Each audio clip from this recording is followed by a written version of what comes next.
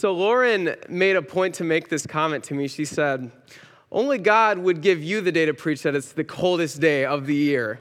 So if any of those know me, I literally cannot stand heat. So this is like an Iowa spring for me. Like this is homeland. No, I'll be honest, it's pretty cold. I'm actually pretty cold. I'm not going to pretend like I'm not. Hey, I am extremely grateful this morning to have the opportunity to share the word that God has laid on my heart. I'm really grateful for Pastor Charlie giving me this opportunity. Him and Lil are actually taking some time away this week, so they will be back next Sunday. But I'm extremely grateful to have the opportunity to share the word with you today. And I believe God's going to do something special. I really do. I believe the Lord has something special in store for us. Want to say happy Valentine's Day to each and every one of you, especially my lovely wife, Lauren. Happy Valentine's Day, honey. Hey, if you're married or you're in a relationship, I hope that you guys take the time to appreciate, love, and serve one another today. If you're not in a relationship, I hope you know I care about you and you are so loved today. I'm so grateful you're here. And I hope on Valentine's Day you feel love and appreciation. So, opening up, one of my favorite things about Valentine's Day and myself in general, if you know me, is I love cheesy things. I love puns. I love anything around that sort. And I feel like you can really ham it up on Valentine's Day. You know what I mean? Like, one of my favorite pickup lines, and I'm sure I've used it on Lauren multiple times, is, honey, are you from Tennessee? Because you're the only 10 I see. All right, sorry. That's the only one I'll do for you. But in Valentine's Day, you know, you have the cheesy little hearts that say, like, the be mine, and you walk up to someone, you give them to them, and you're like, this is gross candy. And all the other things, but you invest in it. It's so cheesy. And one of my favorite things correlated with Valentine's Day, of course, is the mega cheesy commercials. You guys know what I'm talking about. The husband bursts through the door. He's got a diamond bracelet from Tiffany. He walks up to his wife and she goes, how did you know that's what I wanted? And it's like, come on, man, it's a diamond bracelet. We all knew you wanted it. But the cheesiness of the commercial is this correlation where if the husband or the boyfriend bought the correct gift, spent the right amount of money, there's going to be an amount of love reciprocated back to him because he spent this amount of money on the person. But let me paint a different scenario for you. Let's say in a commercial like this we're watching and we see this husband or wife purchase this immaculate gift. And this gift is so wonderful and they present it to the person and they're really appreciative for it at first, but they go off directly after and they are faithless to the partner who just provided it for them. But at the end of the commercial, they're like, oh, isn't that true love? You know what I mean? Where the partner would actually reject the person and the commercial would say, that's beautiful love, that's amazing. Well, no, because that doesn't make sense, does it? By our worldly standards, we see something like that and we're like, how does that make sense that that's beautiful love, that this guy would invest this beautiful, beautiful, immaculate gift, give it towards their partner, and they would take it but reject the person. They would be faithless to the person. That doesn't make sense by worldly standards, right? But I want to tell you today that actually our perfect example of love, God, actually chose to and continues to reveal that very love to us on a daily basis, not the rejecting one. Okay, hear me out here, not the one who's faithless. But he is actually faithful and revealing this faithful love to us and others in the midst of us being unfaithful to him. And that is actually a beautiful love that he chooses to show us. So I want to pray, and let's go to the text and see how God shows this faithful, beautiful love in the midst of us sometimes being unfaithful to him. Let's go to the Lord. Let's pray. Lord, thank you today for your graciousness, for your faithfulness, God. We pray, Lord, that as we read your text, that you would open our eyes and see what you're trying to speak to us today, God. We pray to have receptive hearts. We pray to have good attitudes. And we pray, Jesus, that your Holy Spirit would be in this place. Teach us and lead us today. In Jesus' name, amen. So we're going to be in 2 Timothy today, and we're going to be in chapter 2. So if you guys want to open up your Bibles and get there, I'm going to give you a little bit of some background. So Paul, in this letter in 2 Timothy, is nearing the end of his life. This is one of the last things Paul is getting the opportunity to write. It's coming time for him to wrap up his journey on earth, and it's addressed to Timothy. So last week, we actually had the opportunity by Pastor Charlie to hear a little bit about Timothy and Epaphroditus and the life and the example that they invested in, their character, and trying to be like Timothy. We heard a lot about him, but if you know Timothy and Paul's relationship, it's this spiritual father and spiritual son type relationship. And what that means is there's a lot of endearment and a lot of care from Paul for this spiritual son. He's really invested in him. He's loved him well. He's trained him. He's given him wisdom and insight for his ministry. He's been the go-to guy. He's been the mentor. He's discipled him. He's really invested in him. So if Paul is writing this letter towards this spiritual son of his, and he's knowing he's nearing the end of his life, then obviously it's going to have a lot of weight for Timothy to read. He knows there's going to be a lot of things in here that have a large weight for Timothy to understand. So as we read this, understand Paul's word to Timothy is one that he obviously very much so cares about, knowing it could be one of the last for him. So in 2 Timothy chapter 2, verses 8 through 13, Paul says, "Always remember that Jesus Christ, a descendant of King David, was raised from the dead. This is the good news I preach. And because I preach this good news, I am suffering and have been chained like a criminal. But the word of God cannot be chained, so I am willing to endure anything if it will bring salvation and eternal glory in Christ Jesus to those God has chosen. This is a trustworthy saying. If we die with him, we will also live with him. If we endure hardship, we will reign with him. If we deny him, he will deny us. If we are unfaithful, he remains faithful, for he cannot deny who he is." So I actually want to open up today with verses 11 through 13 and work through that, and we're going to kind of work our way backward today through the text. So as you read that text, 11 through 13 especially, you notice it takes us from comforting part of Scripture to uncomfortable part of Scripture, and then back to comforting part of Scripture again.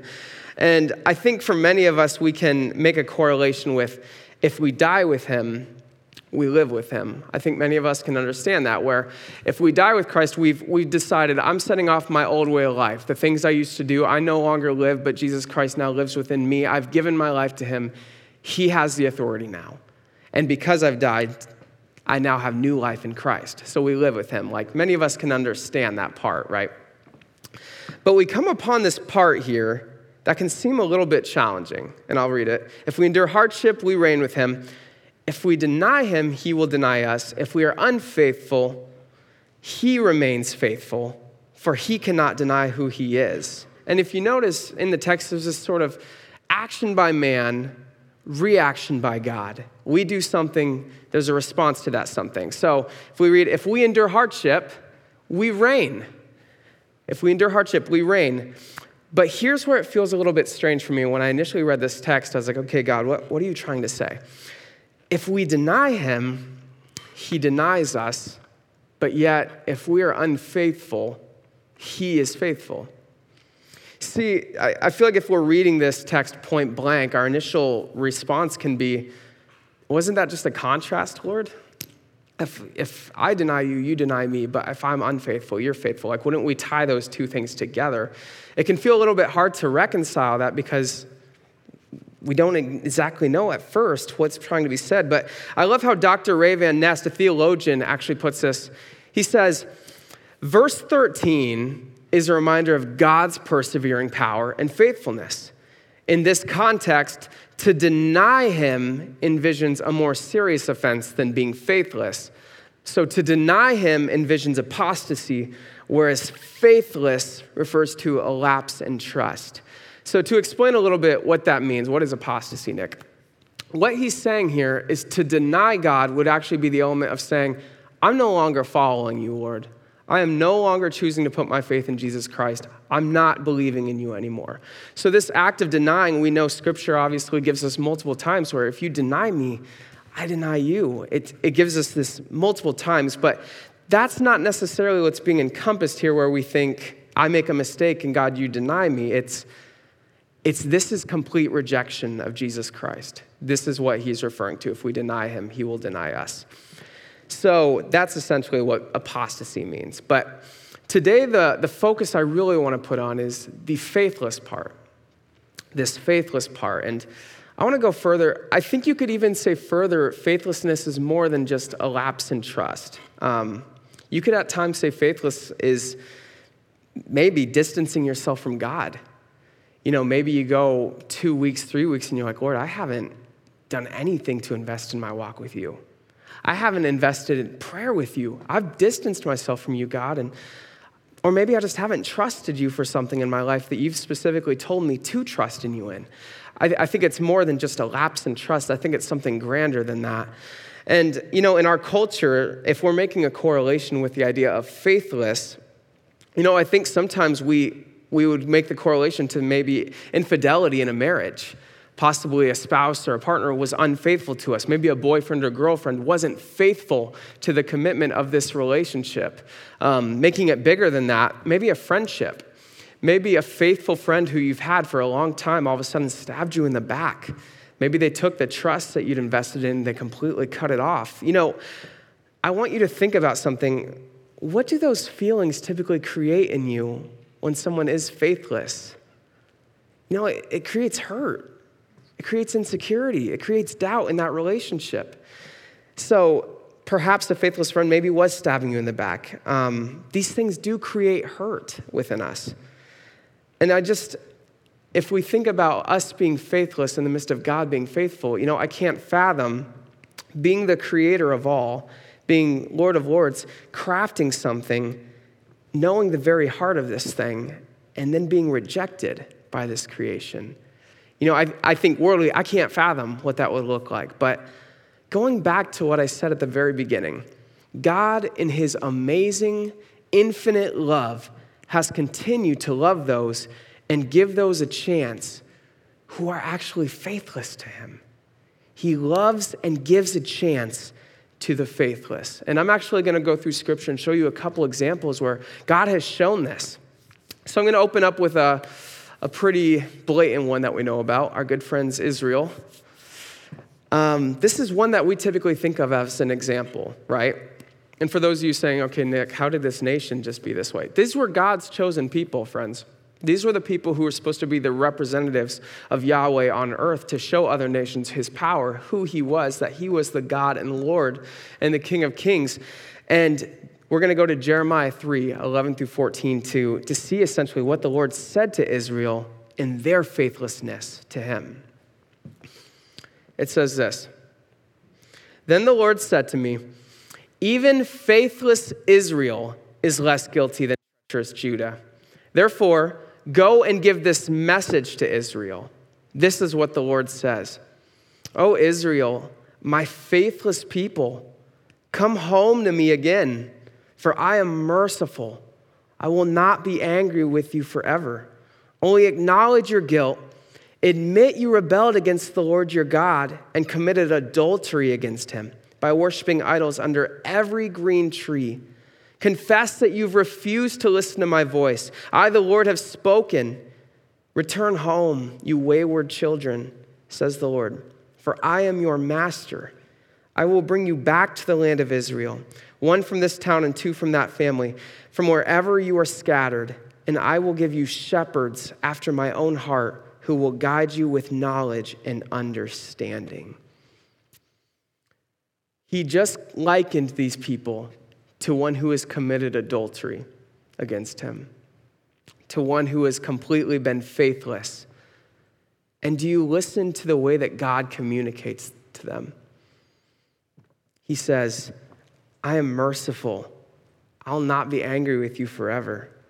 Return home. Do you hear this restorative, this caring love that God has for this people who just committed a spiritual adultery by seeking other gods to fulfill things that only Yahweh could fulfill in the time, going after all of these other idols to be the thing that they cannot be, that only God could be for them.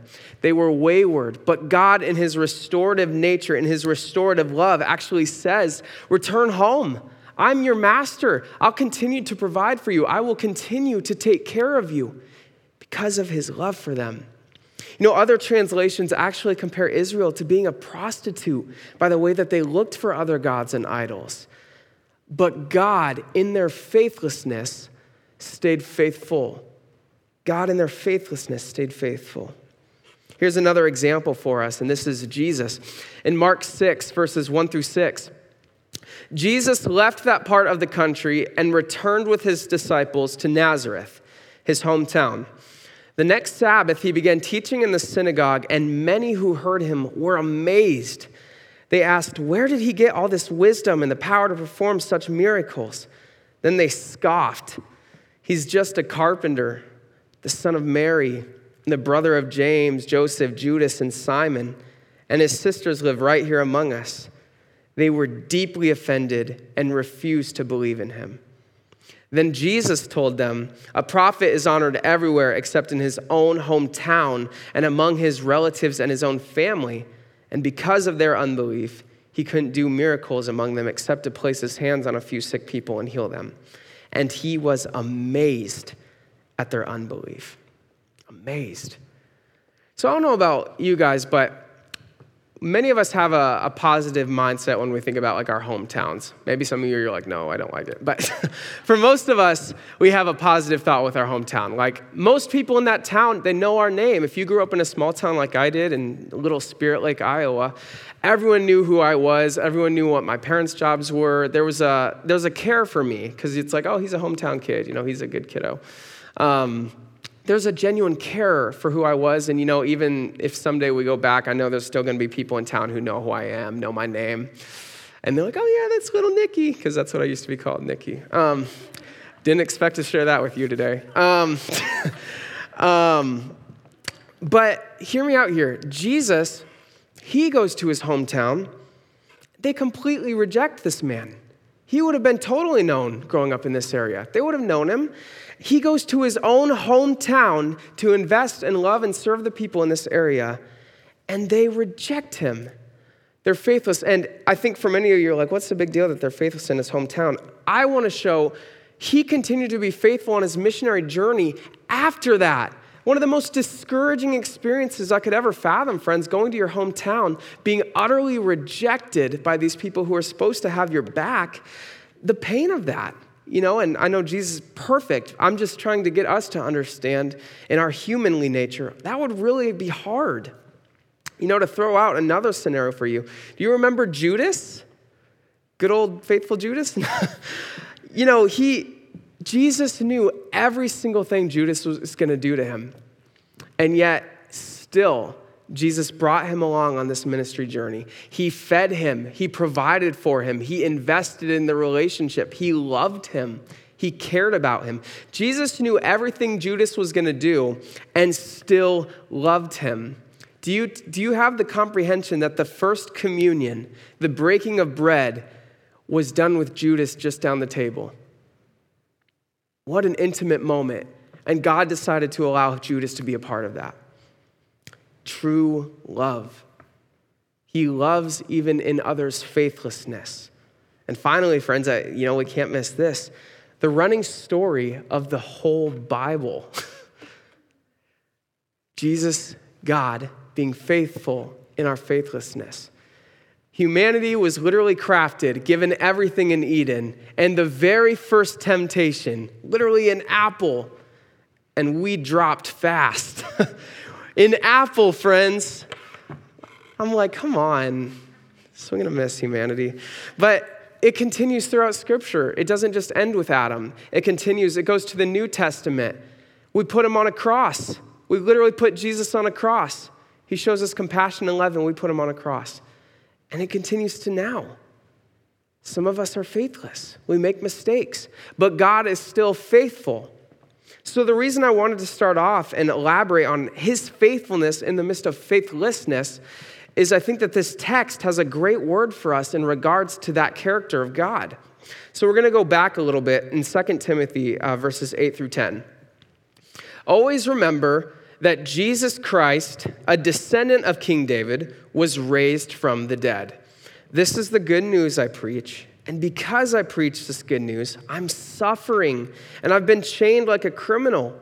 But the word of God cannot be chained. So I am willing to endure anything if it will bring salvation and eternal glory in Christ Jesus to those who God's chosen. Friends, as I continue to grow as a man, as a husband, as a friend, as a son, in everything I do in my life, I lay under the identity that I'm a follower of Jesus Christ. Everything I do has to go under that parameter that I'm a follower of Jesus first. So the decisions I make, the attitude I have, the things I serve, the way I live, it falls under the parameters of I'm a follower of Jesus Christ. So if God says something, like if God lays out something in Scripture about his character, I personally want to do every single thing I can in my power to try to be like him. I want to be like the character of God. I want to live like God lived. I want to be obedient to the things he lays out for us.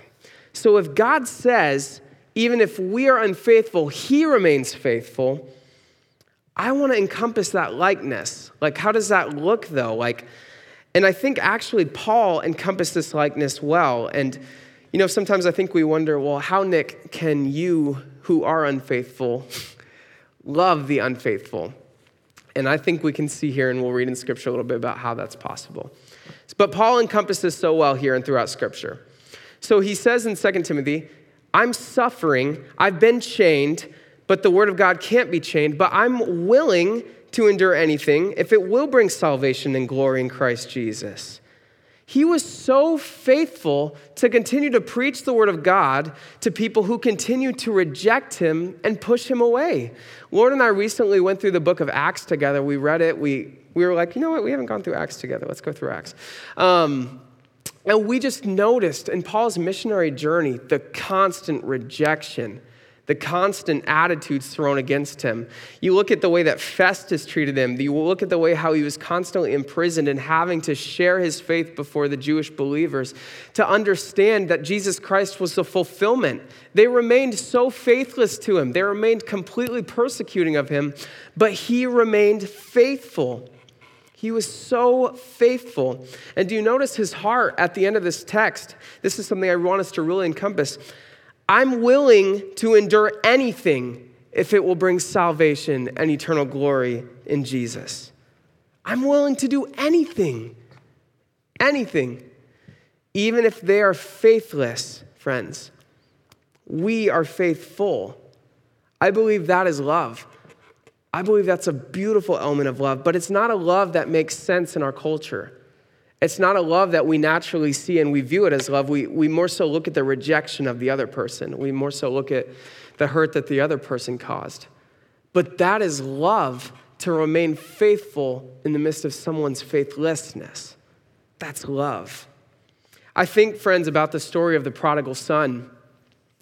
I think about how this young man took this beautiful inheritance that the father had prepared for him. He took this inheritance, he ran off to a distant land and completely squandered it on wasteless things. After he squandered this inheritance that had been laid out for him, this gift, he returns home, probably filled with shame, essentially asks the father if he can be a laborer, if he can be a land worker for him. And in love, the father actually runs to embrace him, to care for him, to love him, to serve him, to welcome him home, to have a large celebration because he came home. You see, I don't think the father ever truly stopped caring for the son. Even when the son was completely faithless to the father, took the inheritance, squandered it, the father didn't stop being who he was. He's a father. And the son didn't change his identity either. He was a son. So even though he made a faithless mistake, his identity was still the same. He was a son, and the father was still a father to him. So practically, you're like, Nick, what does this mean for my life? What are you talking about? You remember at the beginning when it said, if we deny him, he will deny us. Friends, I have a lot of people in my life who I met, who I've come across with, who have denied God as Lord, who've made the decision in their heart they don't want to follow God. They don't want to have faith in God. Whether it's for a reason that they've been rejected by him, they feel rejected by him. Maybe it's a reason that they feel hurt by him. Maybe they think he did something. They've just chosen to reject God. Friends, for those in my life who are currently denying God, I'm going to do everything in my power to keep telling them and showing them the love of God. Everything in my power to keep telling them and showing them the love of God. Because that's what my Savior did for me. That's what our Savior has done for us. You know, I think back to high school as I was this prideful kid walking through the halls of Camdenton, and all the ways that people continued to try to reveal this love of Jesus Christ to me. You know, there were opportunities like Young Life. There's all these other ministries. There's so many churches in the area. All these people who tried telling me about this Savior who cared for me. And I was just uncomfortable with it. I just didn't want to talk about it. It felt awkward. But something changed in my heart as I kept seeing these people pursue me, even though I held them at arm's reach, was faithless to even the idea that there would be a God interest in me. And I kept pushing them away. But one day that changed. One day that changed. And that's exactly what our Savior did for Israel. They remained so faithless, but he kept giving them opportunities to turn to him. So if I can say something to you, if someone rejects you once based on you giving them the opportunity to accept Christ as Lord, brush it off. Keep going. Man, I praise God he didn't stop once after we were faithless. It would have ended in the garden. That apple would have been the end of all of us, friends. But what did Paul say? I'm willing to endure anything if it will bring salvation and eternal glory in Christ Jesus. I'm going to invite Christy to come up at this point for our worship closing. So this is Valentine's Day. The theme is love. I'm sure many of you weren't expecting to hear about faithless love on the midst of Valentine's Day. No, this is an attack on my wife. She's a very wonderful, faithful wife.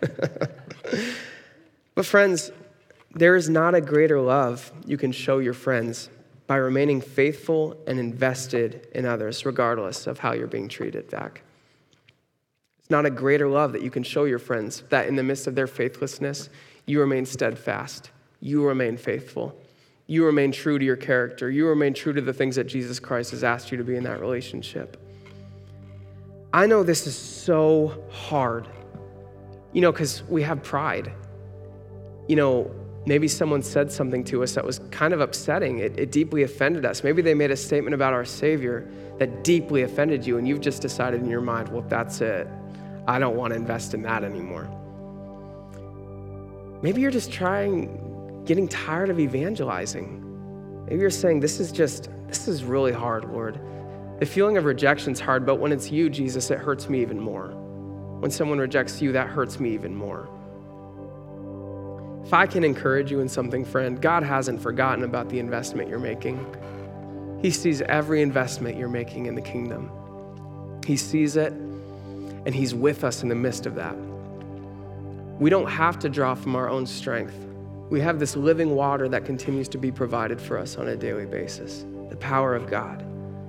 And if I can encourage you, he isn't unable to empathize with what you're going through. Hebrews 6:10 actually even says, for God is not unjust. He will not forget how hard you've worked for him and how you've shown your love to him by caring for other believers as you still do. He's not turning a blind eye to your situation. It's hard. It's really hard. But keep going, friends. Keep going. Keep being faithful. For those of you who are here today and you're not empathizing with what I'm saying on the faithful part. Maybe you're actually sitting out there and you're saying, Nick, I'm kind of empathizing more with the faithless and the unfaithful. I haven't stayed true to God. I haven't even had faith in God. I don't know what you're talking about. Can I tell you something? God loves you so much. He loves you so, so much. And maybe there's a mistake in your life that you made at some point.